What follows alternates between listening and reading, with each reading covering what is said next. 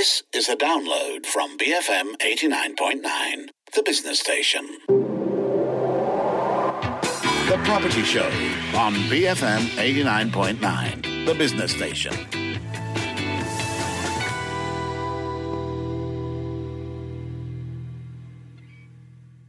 Good morning. You're tuned into The Property Show, our weekly take on all things property related, and I'm Philip C. It's the last Friday of the month, and as usual, our guest is Ringo Lau for the Property Legal Clinic. Today, we are taking a deeper look at discrimination in properties following discussions about proposed changes on the tenancy of rented houses. A very good morning to you, Dr. Ringo. How are you doing? Good morning, Philip C. I'm doing fine. Thank you very much. Thank you for inviting me yet again to this session. Well, this session is an interesting one because there has been a lot of talk about amendments being proposed in the Residential Tenancy Act to address discrimination. Could you perhaps give us some context to what these amendments are all about?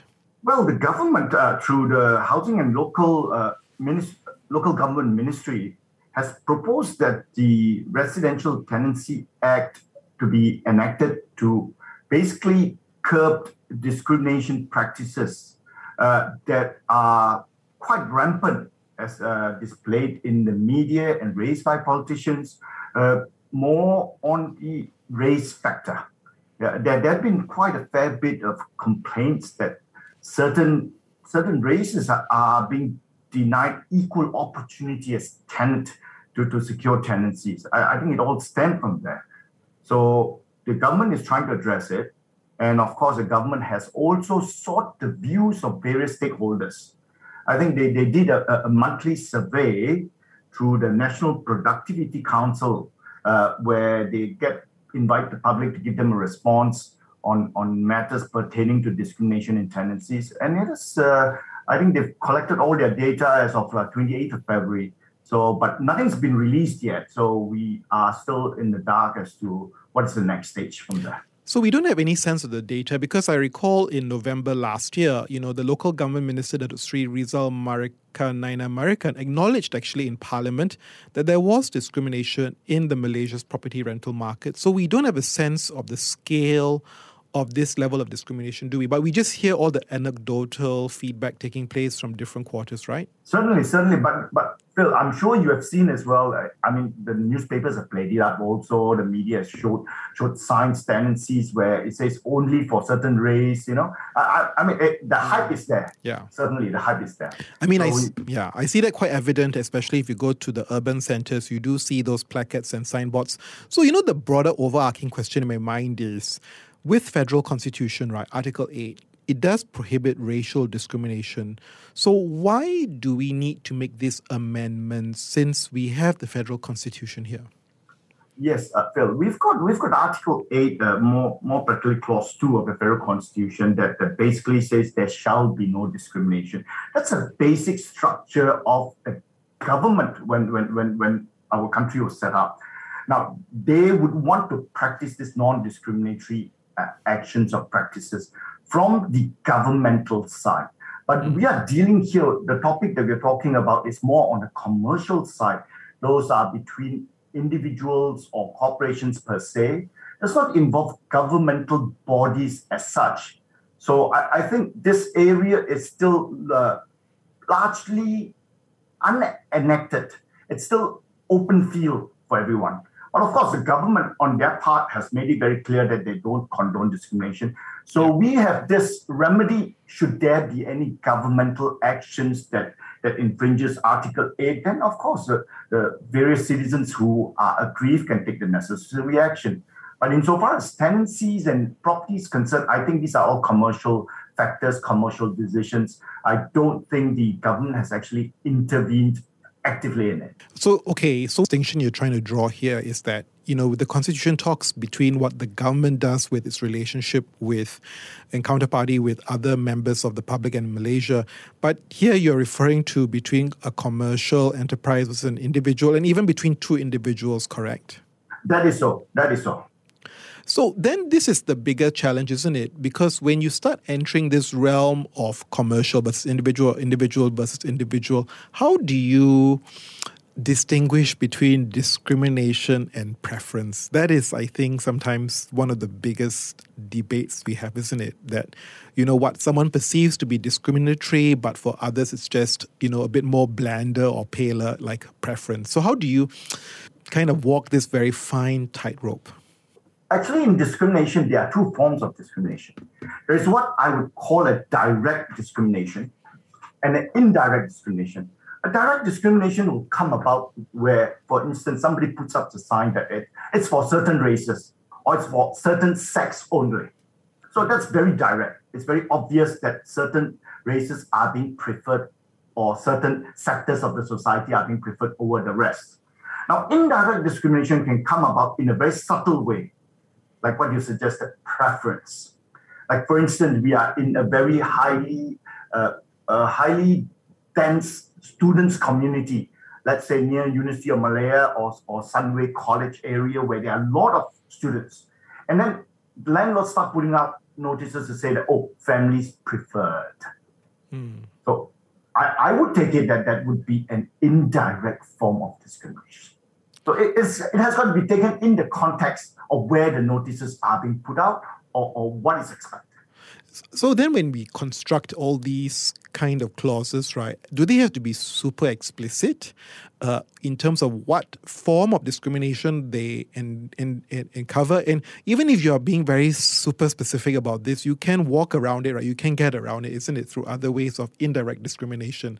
How does the law then reflect and address these indirect discrimination practices then? I'm afraid the law is finding it very difficult. Finding it very difficult to curb and curtail discrimination. I mean, discrimination laws are not new. It has been, enacted and practiced overseas in more developed countries like UK, Australia, Singapore. So it's not easy for the law to catch up. So I believe there are various loopholes, there are various ways that one can get around it. And I think our government are pretty cautious about it as well. They're pretty aware of it. They also do not want to appear to be intervening in contracts or what you call the laissez-faire nature of contract, freedom of contract. The government should not be seen interfering too drastically or too much into it. So they are being very cautious. That's why they get public opinion, feedback, and now I think they're digesting the feedback to see how best to deal with matters of this. I'm sure you would also read about the various associations like REDA or National Housing Association. They also express their views and their concern that, one has to tread very carefully in this area of the law, so to speak. Yes, it's very true, and for many people, intuitively we think, this makes like a lot of sense to do it, but you hear a lot of division and divisiveness over this debate, and as you say, right, many quarters talk a lot about let's focus on fixing the economy first, as opposed to making all these amendments taking place. And as you say, right, discrimination is something that has to be done and thought through very well. I want to just get your perspective on this. Are there certain forms of discrimination that potentially could be justified? For example, like a woman landlord seeking female tenants only. Some would say that form of discrimination is justified. What's our take in that? How do you think the law needs to interpret if we want to allow that kind of discrimination to take place then? Well, like I said, to enact such a law to control discrimination per se, it's not easy. I think there must be some discretionary power given to certain body. I mean, I hear that there's talk that they want to have a commissioner for residential tenancies to make some decisions where there's deadlock or there is some disputes between landlord and tenant. I think that will be good because, like the instance that you have posed, if I'm the landlady, and I'm living there as well, of course I will feel safer to have female tenants rather than male individual tenants. Now, if they set out a notice that females only, surely the male also could arguably say that this is discriminatory against them. So what do we do?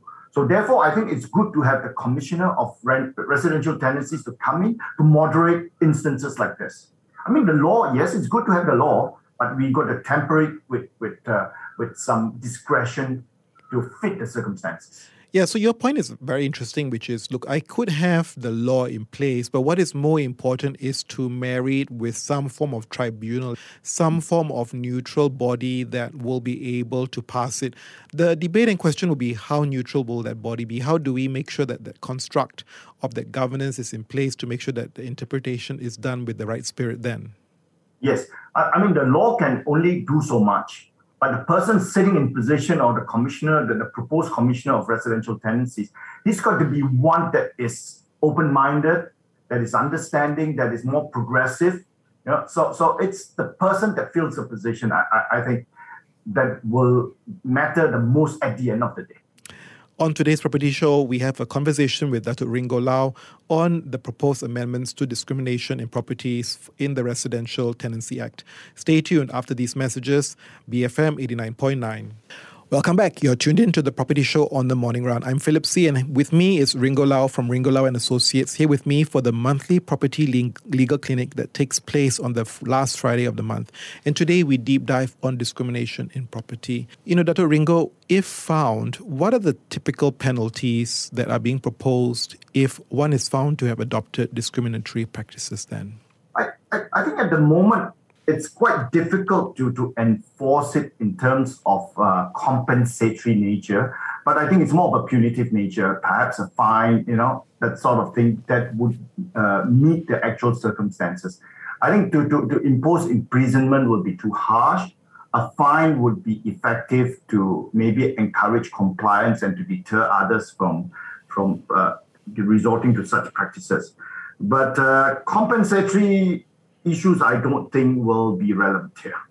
So when we talk about, designing this act, what we understand from the Minister, Dato' Rizal Marikan, was that the act is trying to be modeled after New South Wales in Australia, right? The Residential Tenancies Act of 2010. And it also takes cue from similar laws that are being enacted in Germany, the United Kingdom, and South Africa. When you hear this example of trying to take benchmarks from these kind of countries, what do you think needs to be subtly looked at or need to be reframed that's unique to Malaysia in particular? I think we've got to look at the context of our society vis-a-vis those societies. I mean, some of the societies there are very mature societies. They are more understanding, they're more receptive to matters which are discriminatory, in the sense that they will take serious action against it. Whereas in our context here, we have got to pander with the majority of the people in our country as well. We've got to take into account social factors too. So I think it's not easy just to import laws from other jurisdictions. We've got to tailor it to our local circumstances, I would say. I mean, I think this is going to be very challenging to implement, isn't it? Because, talking even about earlier, you were mentioning about this mechanism for people to make their complaints through a tribunal. Even that proposal, which was meant to be implemented by the National Unity Consultative Council, was even shelved due to significant objections, right? So we can't even get to the point of a tribunal. What say else the law, right? Yeah. You say, Phil, even if you put yourself or myself as the landlord, I mean, we surely would want also the freedom of choice to choose our tenant, because it's our property, it's our money at the end of the day. Now government seeks to want to regulate it to say that, for instance, the deposits, let's go into a deposit. They say that, the 2-month rental deposit as well as a 1-month utility deposit to be held by the statutory body or the government. Now, of course, all landlords are very displeased with this. It's like the money is put there, the interest, I don't get to earn it, but it's my property that's being let out. What if there are problems later on that I need to resort to rectification or doing good any defects along the way, So what is the process? How long will it take for me to get my money back, So there are still a lot of question marks. There is a risk, though, that if you don't put this in place, that in the end you empower, certain groups to take action or to drive it or formalize it, right? So, for example, is there a risk that, condo management bodies, JMBs, GMCs, could, implement by them own selves perceived discriminatory practices if there isn't this overarching law in place then? I can't really give any views on that. As far as these joint management bodies, MCs are concerned, but I don't think they want to play too active a role in tenancies of individuals, because they themselves have a lot to attend to, I think. So I don't think they want to participate in it. I really doubt it. But it brings back to the earlier point you raised, which is really this delicate relationship we always talk about in terms of the balance between landlord and tenant. You say just now that the tenant actually can pick the landlords. So how do you kind of try and address it the other way around, right, where the landlord is also being selective and picky with respect to the tenant? That is the central question, isn't it? Rebalancing the relationship between the landlord and the tenant. Yeah, I mean, I for one, it's a personal advocate of freedom of contract, but I still believe also there must be regulation. I mean, there is a suggestion, I think, by somebody to say that perhaps it be regulated in respect of contracts where the rentals are below a certain amount. I think there was an amount of 750 ringgit per month suggested, I think, to cover to the B40 that will not be exploited, or will not suffer the what you call the ills of discrimination. Yeah. I think that is something worthwhile considering. But for the higher end market, I think the landlords themselves would want to have a control over their property and their funds. I don't know. Maybe the government should look into this sector. Yeah, but you're kind of implying we should try and build thresholds and create a bit of an open market. But then eventually, where do you draw the line later? Isn't it? It's also I know. question. So it's not easy. I agree. It's not an easy answer to the questions posed. That's why I think the government is still holding back. I doubt if by July they can present the bill in whatever modified form. I doubt it very much too.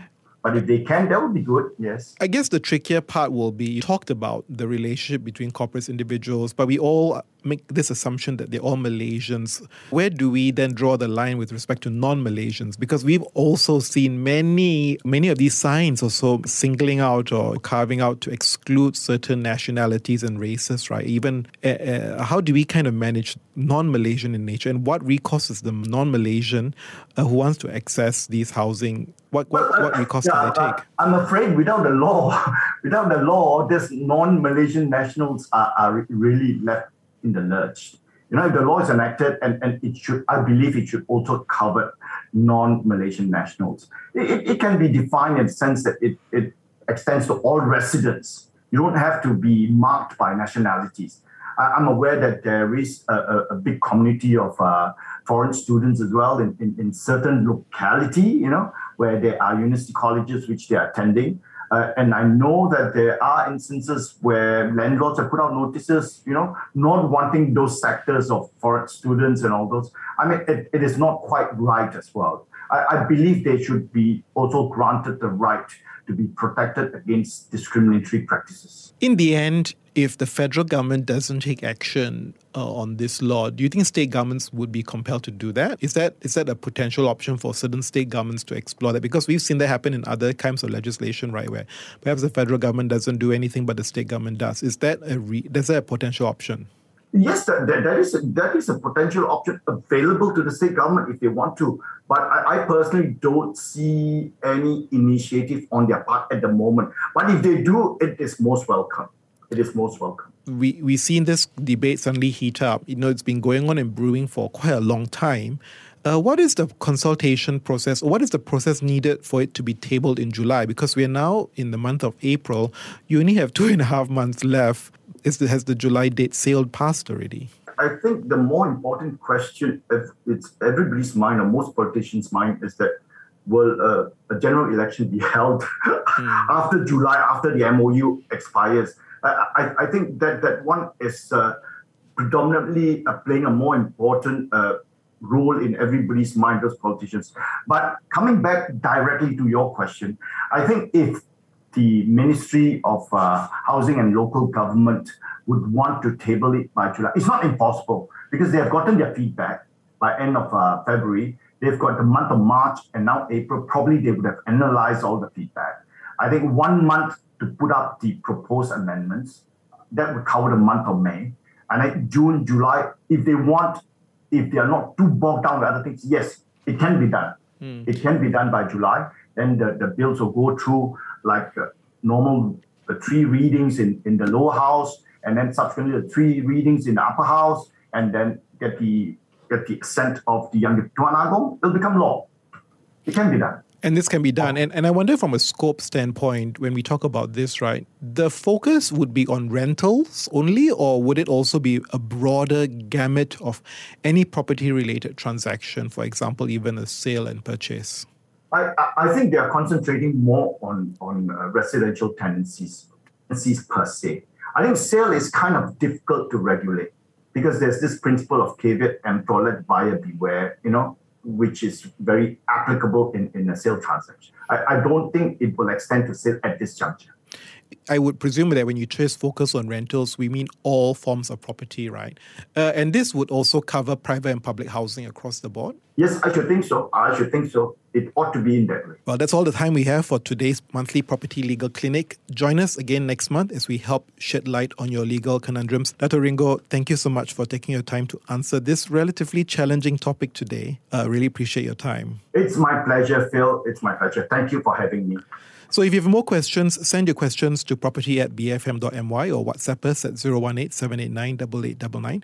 We have the 10 a.m. news bulletin coming up next, followed by Enterprise, BFM 89.9. The Property Show on BFM 89.9, the business station.